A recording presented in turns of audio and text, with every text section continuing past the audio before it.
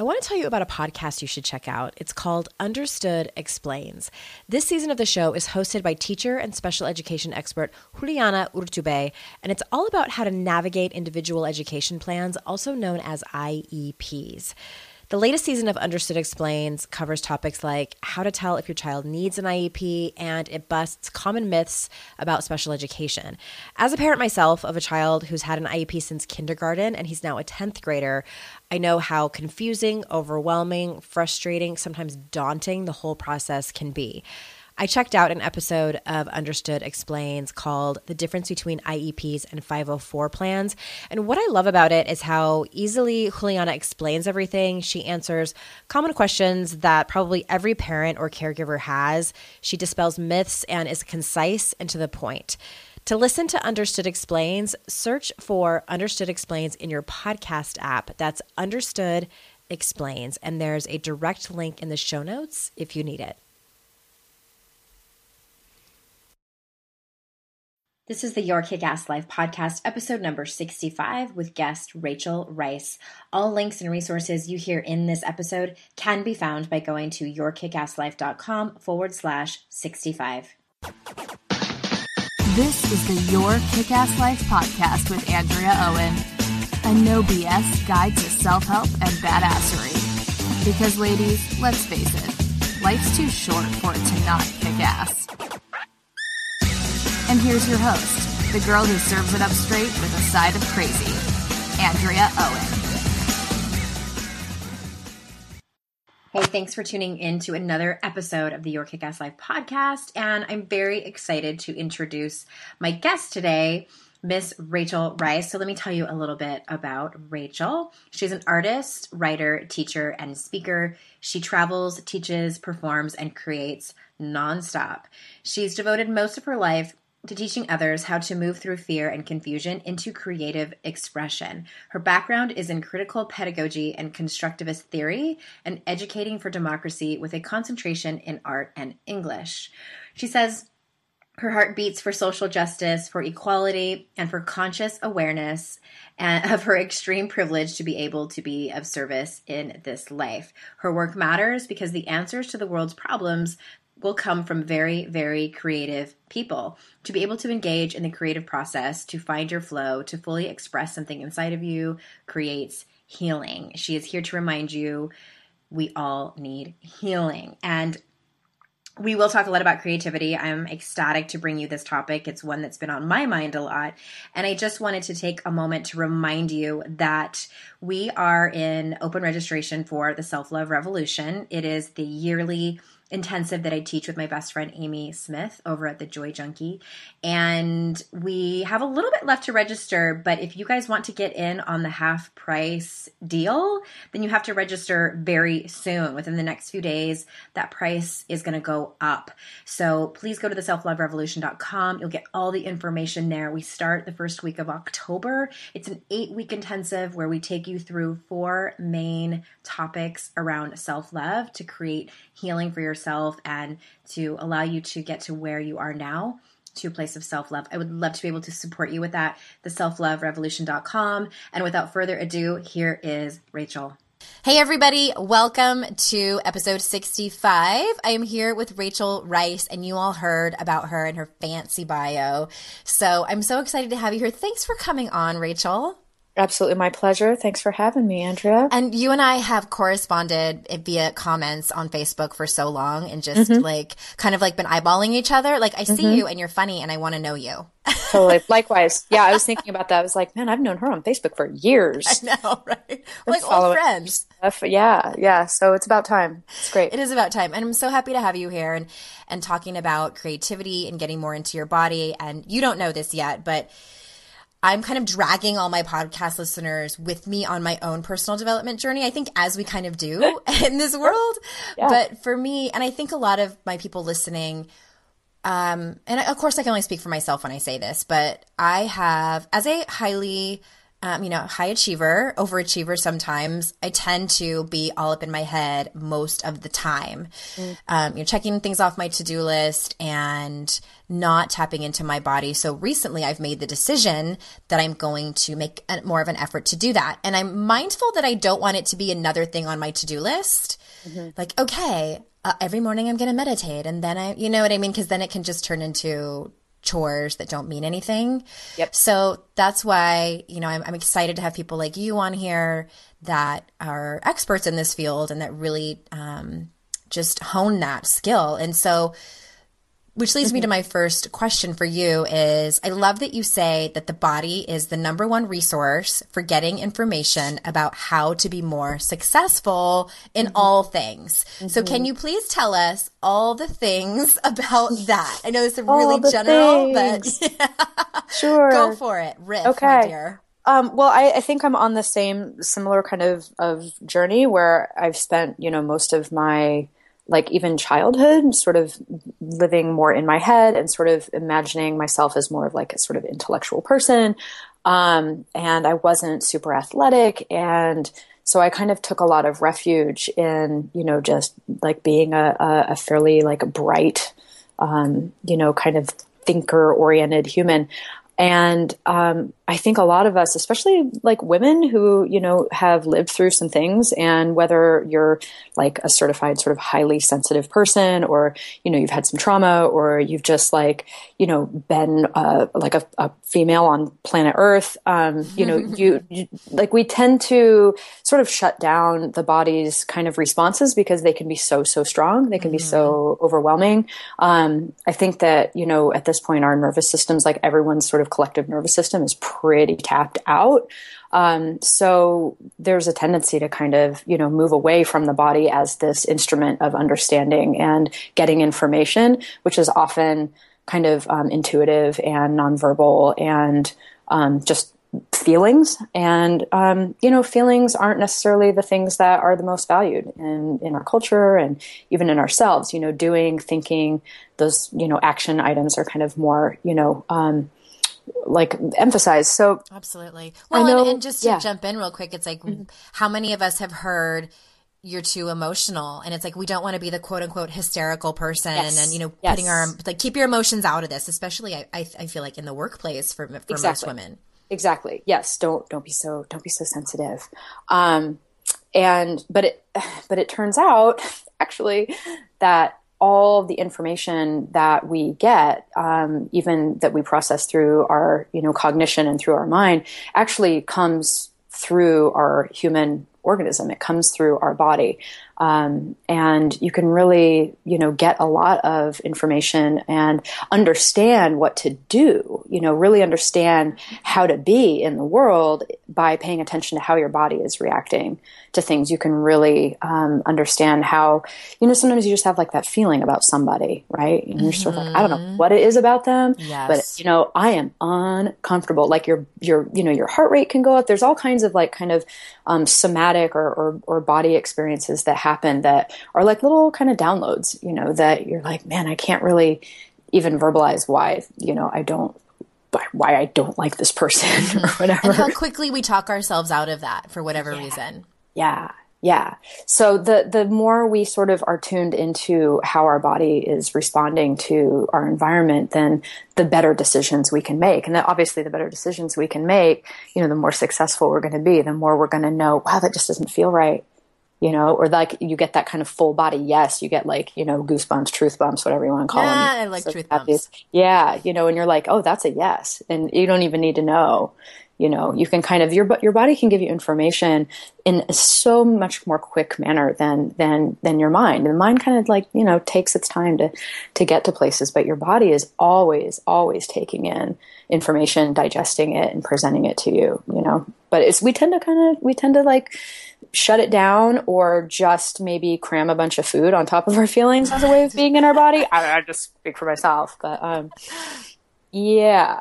So I don't know if that's sort of... Yeah, no, that's helpful. And I think part of in supporting ourselves through that is just to kind of be mindful of when we're telling ourselves that we're too, or even when we hear from other people that we're too sensitive, we're too emotional. My dear friend Kate Curry just wrote a blog post not that long ago called "You Are Not Too Fucking Sensitive." Yeah. And she was just going off about it and how that's what we hear. And, you know, it's like, what if we just tried on that perspective for a little bit? Like maybe we're not too sensitive. Maybe our body is desperately trying to tell us something, whether it's a physical ailment, whether it's about something else. And that's what I like to tell people on the podcast. It's like, just try on the new perspective. You don't have to marry it. You don't have to totally change the way you think that you've been thinking for the last 3 or 4 decades, but just try it on. Yeah. Yeah, I think it's really important. And I think we're seeing a shift towards more of that kind of integration. And I think that that's, you know, when we talk about, you know, being successful in life and business and all this kind of stuff, it's going to mean that we actually, you know, pay more attention to this other way of understanding things and understanding ourselves, and that's actually going to be better for the planet, because there's been a pretty long, we've had like a few thousand years of, you know, shutting down the feminine sensitivity. Like maybe just, you know, give it like another minute and see if, I'm just saying, like, you know, might take a few minutes. Yeah. And see how business changes, you know, and see how our day-to-day changes, and then how that, you know, impacts the world and impacts our careers and that kind of thing. I think I just want to add one more thing too before we move on to the next question, and and this is a personal experience that I had very recently, and what I had to do was, you know, because I look around and I see my colleagues and other people in this field, like you know, like really tapping into their creativity and tapping into their bodies and just having the ability to trust their intuition a little bit more than I have. And I can have the tendency to feel jealous and like do the, you know, the compare and despair. Totally. And I think that some of us need to go through that. And I did. And then I finally was like, okay, I honestly don't think I was ready to go to that place because it can be pretty intense. And I'm not trying to scare people listening, but I think that like wherever you are in your journey, like there you are. Like I'm not giving you an out or letting you make excuses, but just I think that what tends to happen is we sort of like beat ourselves up for not being more like so-and-so that we see out there in the world. Yes. So I know for me, and this was right before I went to Soul Camp, I just made the decision because at Soul Camp, there was like all these different options to choose from different workshops. And there were the ones that were a little bit more heady. And of course I taught one that was more heady and more intellectual, and conceptual. And then there were all these options to go much deeper. And I'm like, you know what, I'm going to do the stuff that scares me and that makes me really uncomfortable because I just want to be open to it. And here's another thing, you guys, is that I was mindful of being unattached to the outcome. Right. Because I think so many smart, high-achieving women are like, all right, I'm going to go to this workshop where we are going to do some energy work, and I'm going to completely unlock all of my blocks around my father. Totally. Totally. I'm going to be the best at imperfection. Right? Yes. So I know now, after doing this work for a long time, because there is perfectionism in personal growth. I see it. I see you. So it's just like, okay, I'm going to do this. It's going to be uncomfortable. And I don't know what's going to happen on the other end. Nothing might happen. Something amazing might happen. I don't know. Yeah. And that's the tricky bit about also being in your body, is because there's so much, there's such a like intense standard around what women's bodies are supposed to be and look like and feel like and present as. And so, you know, unless we're sort of like, you know, tanning or going to the gym, then it's a really, you know, it's a challenging thing to sort of be like, well, what does it mean to be in my body? And to actually enjoy that experience, which is really, you know, hard given, you know, how much pressure there is to sort of have the body be a certain way, really can come up against all that, you know, perfectionist stuff. I just want to like put a pin in that, because it's like, oh yeah, be in your body. I mean, everybody says that, right? It's like such a thing, you know? Yeah. When you really need somatic practices and being in our body, and let's get a handle on your amygdala and all this kind of stuff. And it's like, yeah, but it's really triggering. It can be. Really can be really triggering. Yeah. So tread lightly, I guess. Yeah, exactly. Tread lightly. There's definitely been times in my life where my paycheck ran out before I got paid again, and I wish I could have accessed my next paycheck a few days before I was due to get it. Well, what if I told you that can happen with Earnin? Earnin is an app that gives you access to your pay as you work, up to $100 per day or up to $750 per pay period. Just download the Earnin app and verify your paycheck. Then access up to $100 a day as you work and leave an optional tip. Any money you access plus tips are automatically repaid from your next paycheck. You can use Earnin for anything you need to, therapy visits, rent, or even extra self-help books. Make Earnin a part of your financial routine and join Earnin's over 3.5 million customers who say things like, when I think about Earnin, I think about financial stability and security. It gives me a lot of peace of mind. Download Earnin today, spelled EARNIN, in the Google Play or Apple App Store. When you download the Earnin app, type in Noise under podcast when you sign up. It really helps the show. Noise under podcast. Subject to your available earnings, location, daily max, and pay period max. See earnin.com/TOS for details. Earnin is a financial technology company, not a bank. Bank products are issued by Evolve Bank and Trust, member FDIC. If you're a parent, I invite you to join us at the Mindful Mama podcast, where it's all about becoming a less irritable, more joyful parent. With sometimes hilarious and always thought-provoking experts and friends, at Mindful Mama, we know that you cannot give what you do not have. And when you have calm and peace within, then you can give it to your children. I'm Hunter Clark Fields, and I can't wait to see you there. Listen in to the Mindful Mama podcast.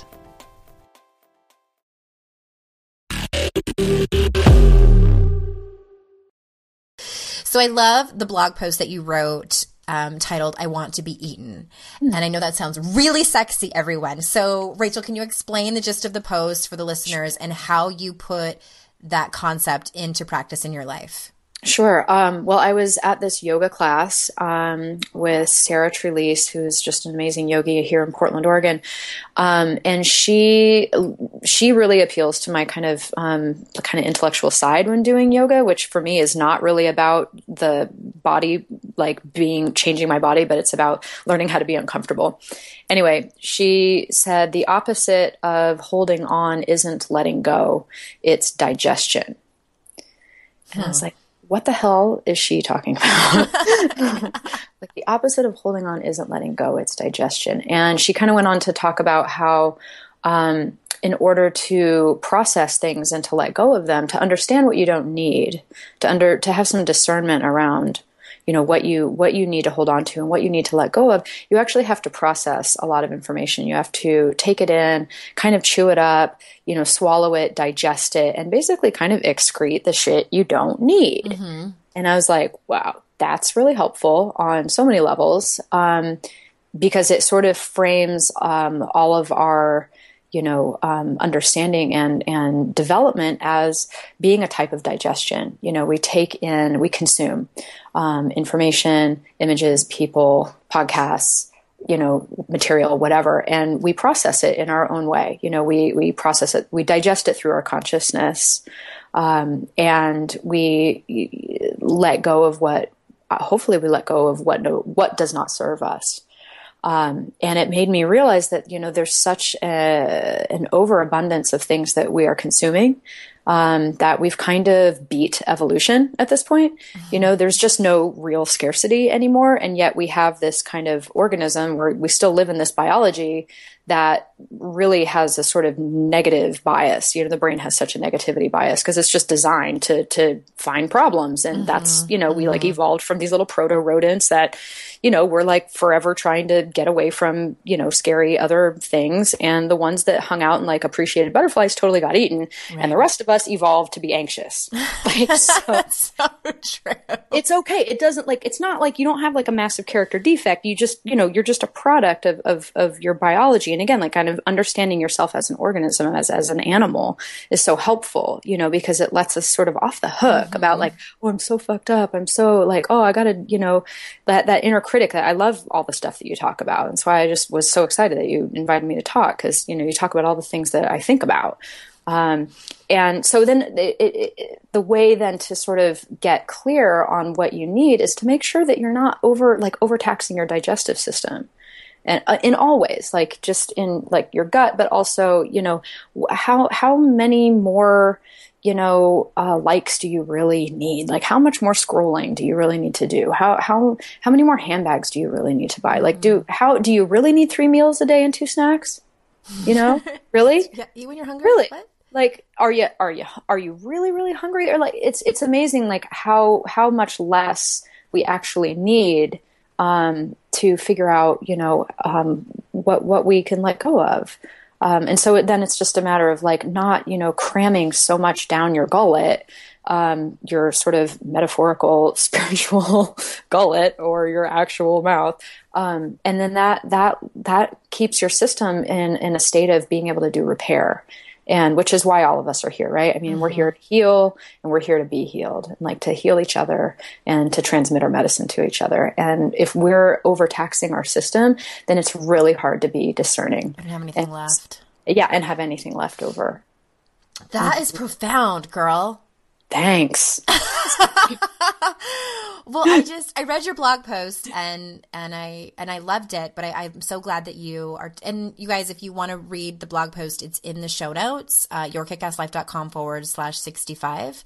And I really related to what you were saying about how we are constantly in a state of consumption. And there's just so much great information out there. I mean, it's awesome. I deleted the Facebook app from my phone because I felt like it was taking over my life, because I have a Chrome extension on my laptop where it totally wipes out my news feed. Yeah, I love that. I love it. So I don't see my news feed at all. I still get notifications, but I don't see my news feed, but I still had my phone. So I was like, well, what am I missing? Right.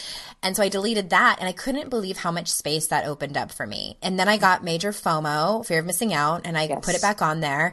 And I mean, even things like my husband and I did the Whole30 because he was having some health issues. I love the Whole30. Yeah, I was just too much sugar for me. And so we did the Whole30 together, and I didn't really see any changes as far as like, I'm lucky I don't have any like weird food allergies or anything like that. But emotionally, holy shit. Oh, yeah. Like at night when we would put our kids to bed and watch TV, I was like, I don't know what to do with my hands. I don't like.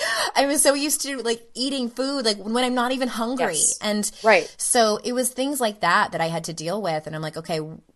And in those moments of not having Facebook on my phone, of not snacking while I'm eating TV, I really feel like on this whole topic of your body trying to talk to you, I feel like it was those, my stomach is like clenched up even saying this. I feel like my body's trying to tell me like, let's use this time to just settle the fuck down. Right. Okay. Maybe read an actual book with like actual pages or something. I do that. But I think like even less than that.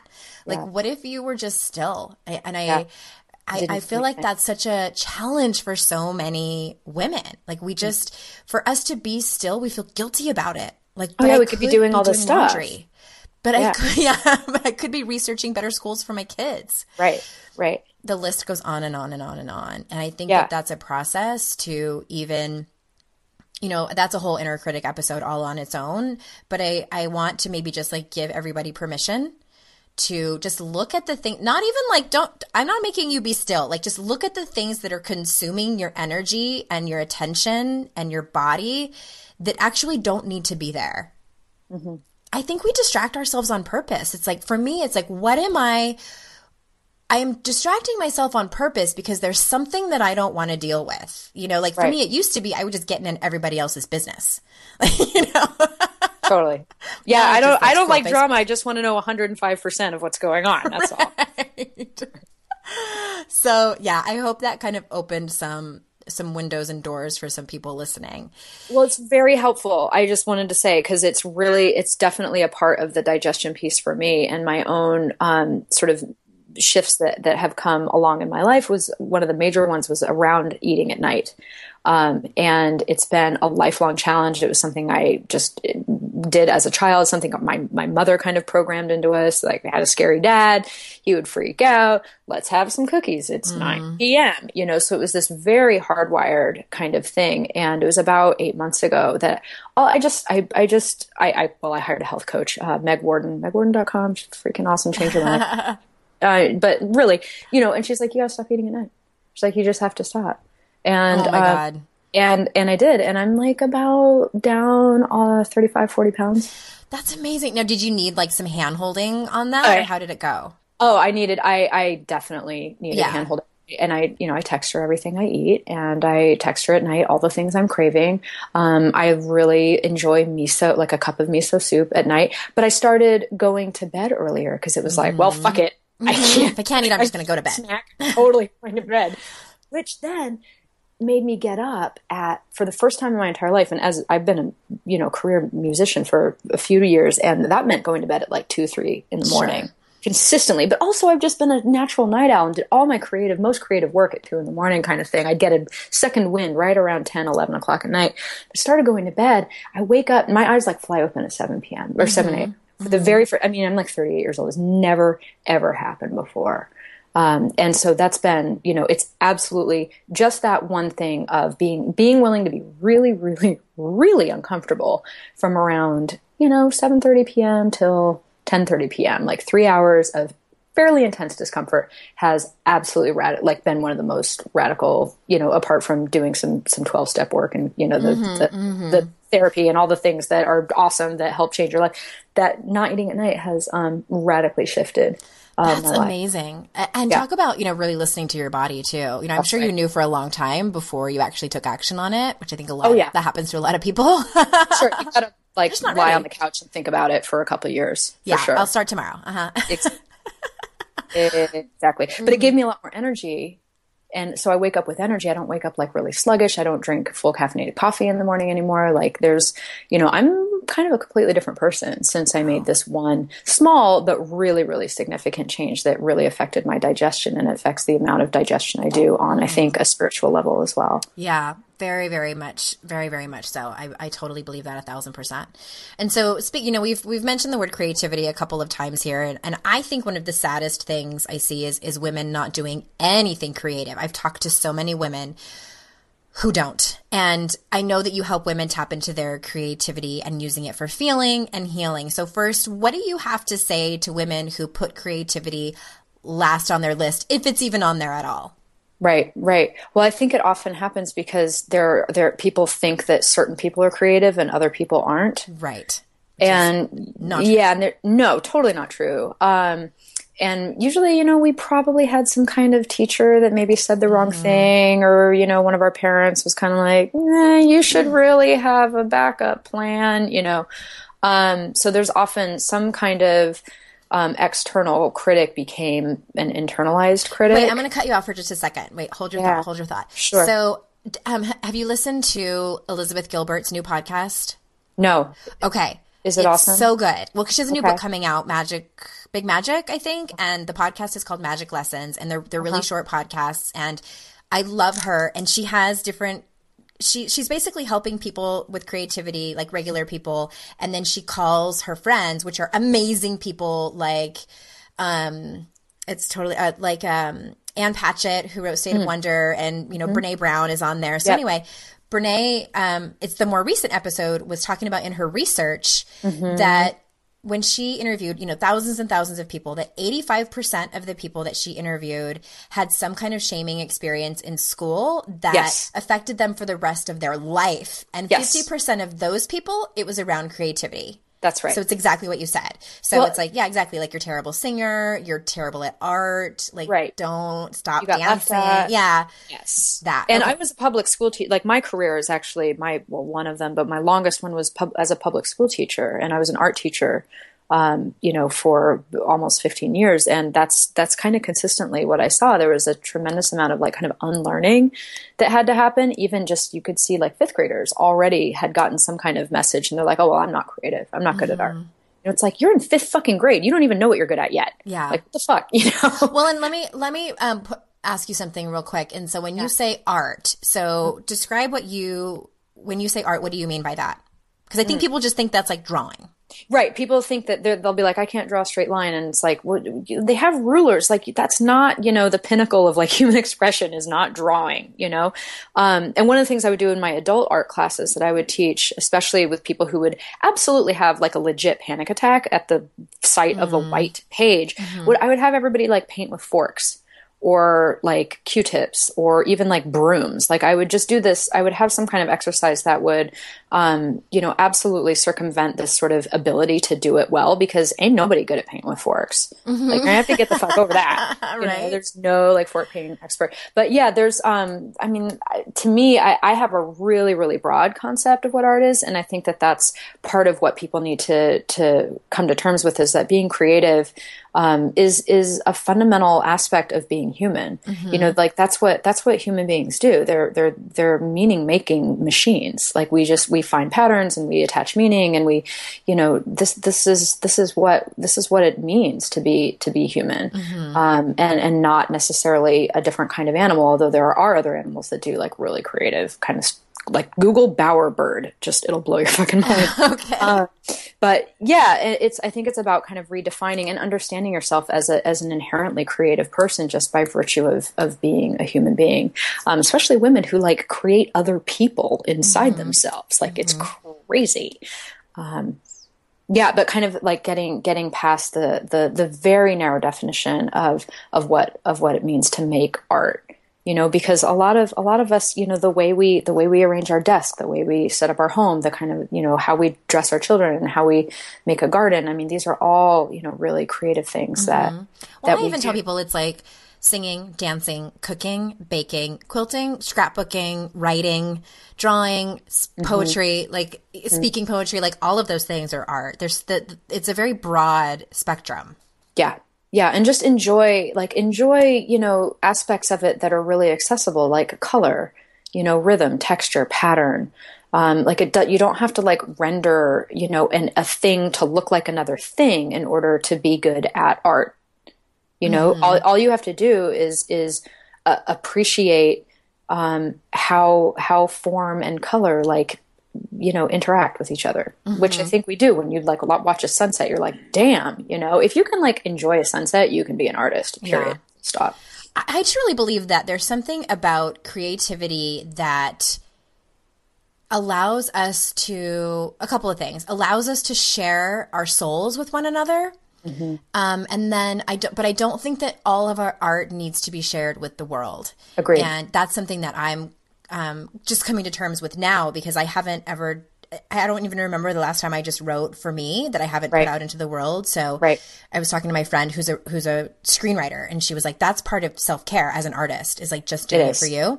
Yes. But, really hard. I know. I'm like, if I'm going to be writing, I need to like be doing it for work. That's right. It's going to go on a Facebook post. Oh my God. It's going to be in my blog. That does not have to be the case. But I think that that's what Elizabeth Gilbert and Brene were talking about, is that something happens to our souls when we create art. And I think that, I mean, you guys listening, like even if you just schedule it, because I know y'all love to schedule, but even if you I gave that as a homework assignment to a client last week, and she's got 3 little kids, and she has family friends that are like begging to watch her kids, and she feels bad. And like, well, what would you be doing during that time? Like, what have you done creatively? And she was like, well, I like to write. And I was like, that is your assignment. Yes. Go out and get some childcare and write and make it terrible, write terribly. Like I dance terribly a lot. I sing even worse, but I still do it because like something happens. And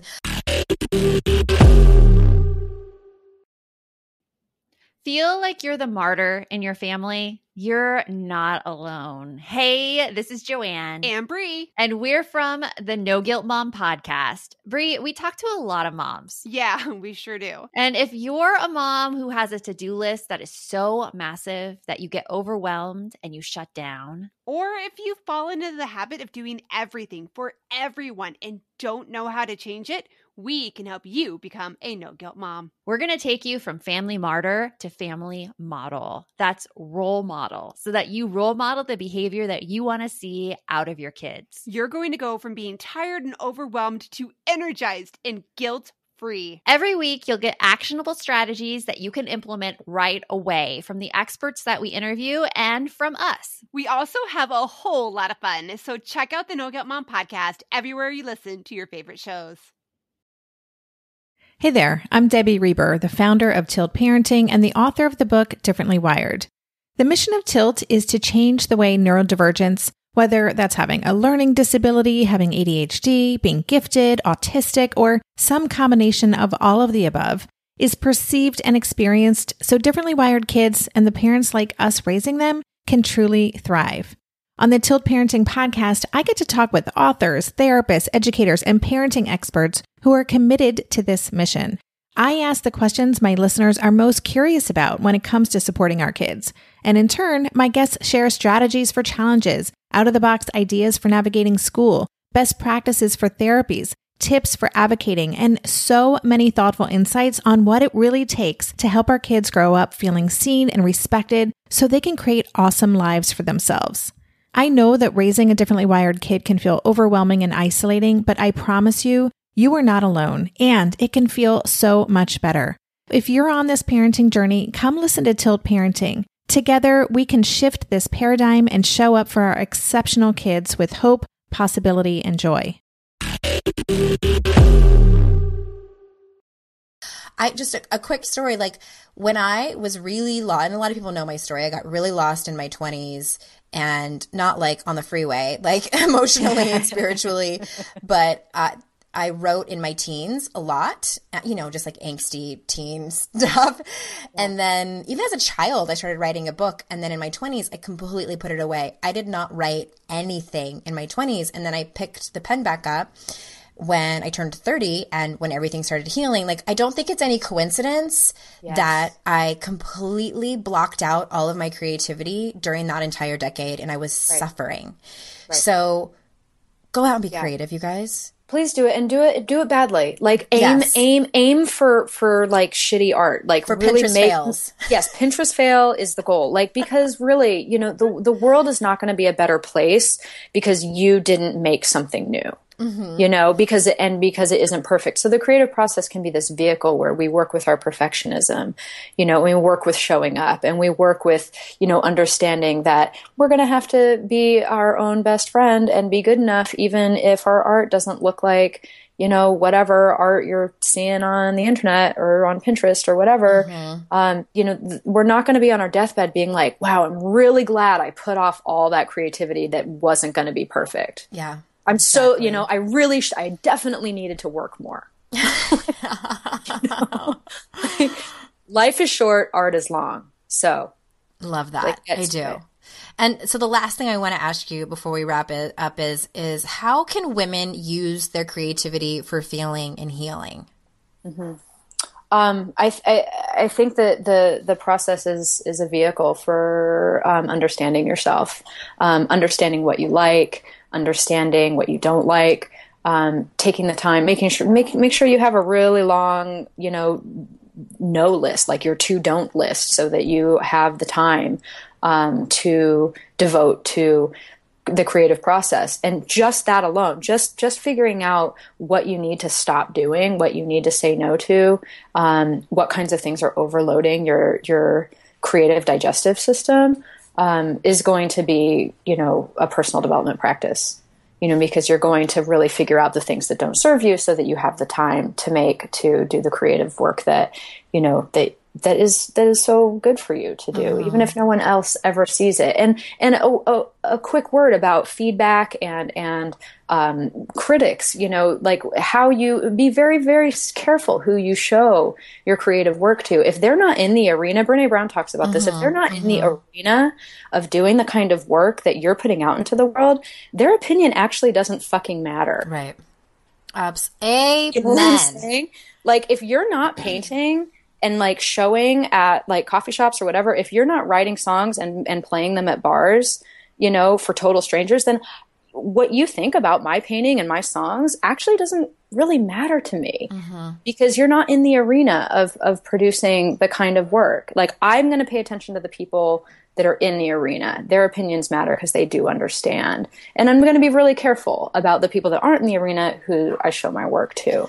And that's a healing Yes. endeavor. And that's a learning endeavor too, because I think we've all made that mistake of like hustling to get the people that really don't matter sometimes to us to like our art or like our work.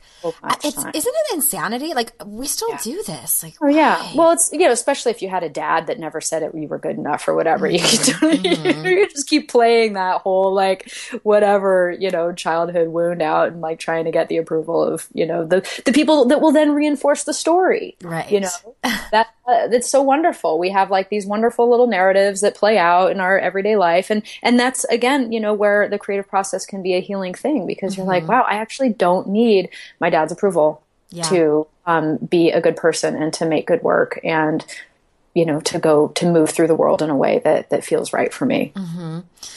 Yeah, the thing with art is it's similar to bearing our stories. And, and Brene teaches us, you tell people your story that have earned the right to hear it. And I believe it is the same for showing people your art. And, the thing is like, I don't, my son last night, he made this like amazing Lego tower thing that was like, I was so impressed. And, most of the beauty of it for me isn't so much the tower that he created. It's the fact that he's proud of his work and he trusts me enough to show it to me. And like, that's the beauty that I see. Like, I'm elated. Like, I'm honored to be able to see this art that you have created. And he's 8 years old and it's Legos. But it's like, that's what is so meaningful to me and again, I'm his mother. So of course I think that, but I think that even as we grow up, like I don't know if it's so much that like we want people to like it. I do think that that's part of the case, but I think that we want to just, it's so seen. Vulnerable. Yes, it is so vulnerable to show someone your art. I mean, when I wrote my book and put it out into the world, oh my God, I had no idea what I was in for. Rachel, like I got sideswiped. I didn't know, and I've shared this with my audience before. I was out for 4 months when book promotion was over. I hid for 4 months because I had such a vulnerability hangover. Yes, and luckily, like all the I don't think I mean, there might have been like a bad review or two, but I didn't read them. I'm like, nope. Good. But it was all good. But still, I was just like on the bed, just like I can't. It's hard. So I get it. I totally get it. Mm-hmm. Yeah. And in our own small way, like we all face that, and we all so want to be seen. We so want to be seen and heard. And so finding the right community to like, who can hold space, as they say out here on the West Coast. On the East Coast, we called it listening, but whatever. People that can really, give appropriate, helpful, constructive feedback. And it helps you also appreciate, like, if you can like look at your own work and find things to appreciate about it and not just pick it apart and be like, okay, well, I hate it, but which is going to be like negativity bias. Like that's just how the brain works. It's cool.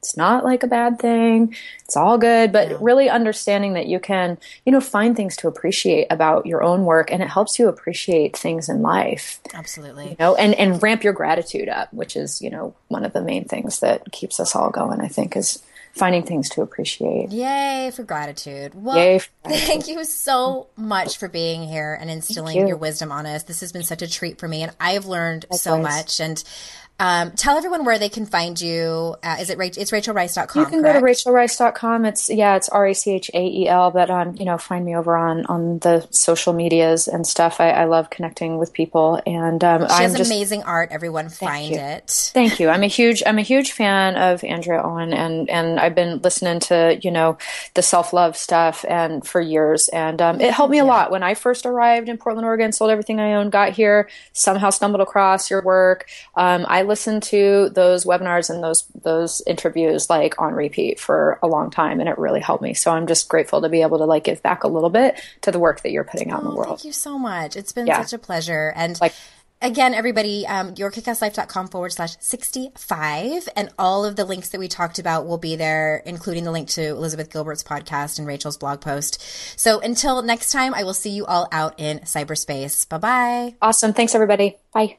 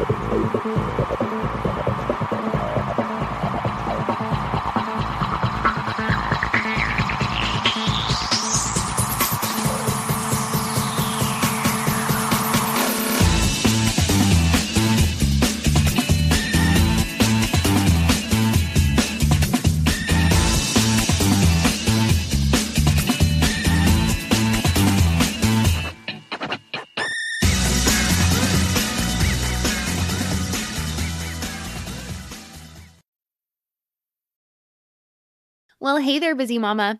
Are you looking for ways to make your life easier, your home less chaotic, and at the same time add more joy to your life? My name is Deanna Yates, and I'm the host of Wanna Be Clutter Free, a podcast all about letting go of the stuff we don't need in our lives so that we can focus on what truly matters. Don't worry, I'm not going to tell you to throw it all away or make you feel guilty about keeping something you love, no matter how many other people don't quite understand it. But I will give you practical and, more importantly, actionable advice so that you can make progress right away. And you won't just hear it from me. There are amazing guests too. It's like having your bestie in your pocket telling you it's okay to let go of the things that are not serving you and your family in a totally non-judgmental way. So join me over on the podcast where we can work on progress over perfection for those of us that want to be clutter-free.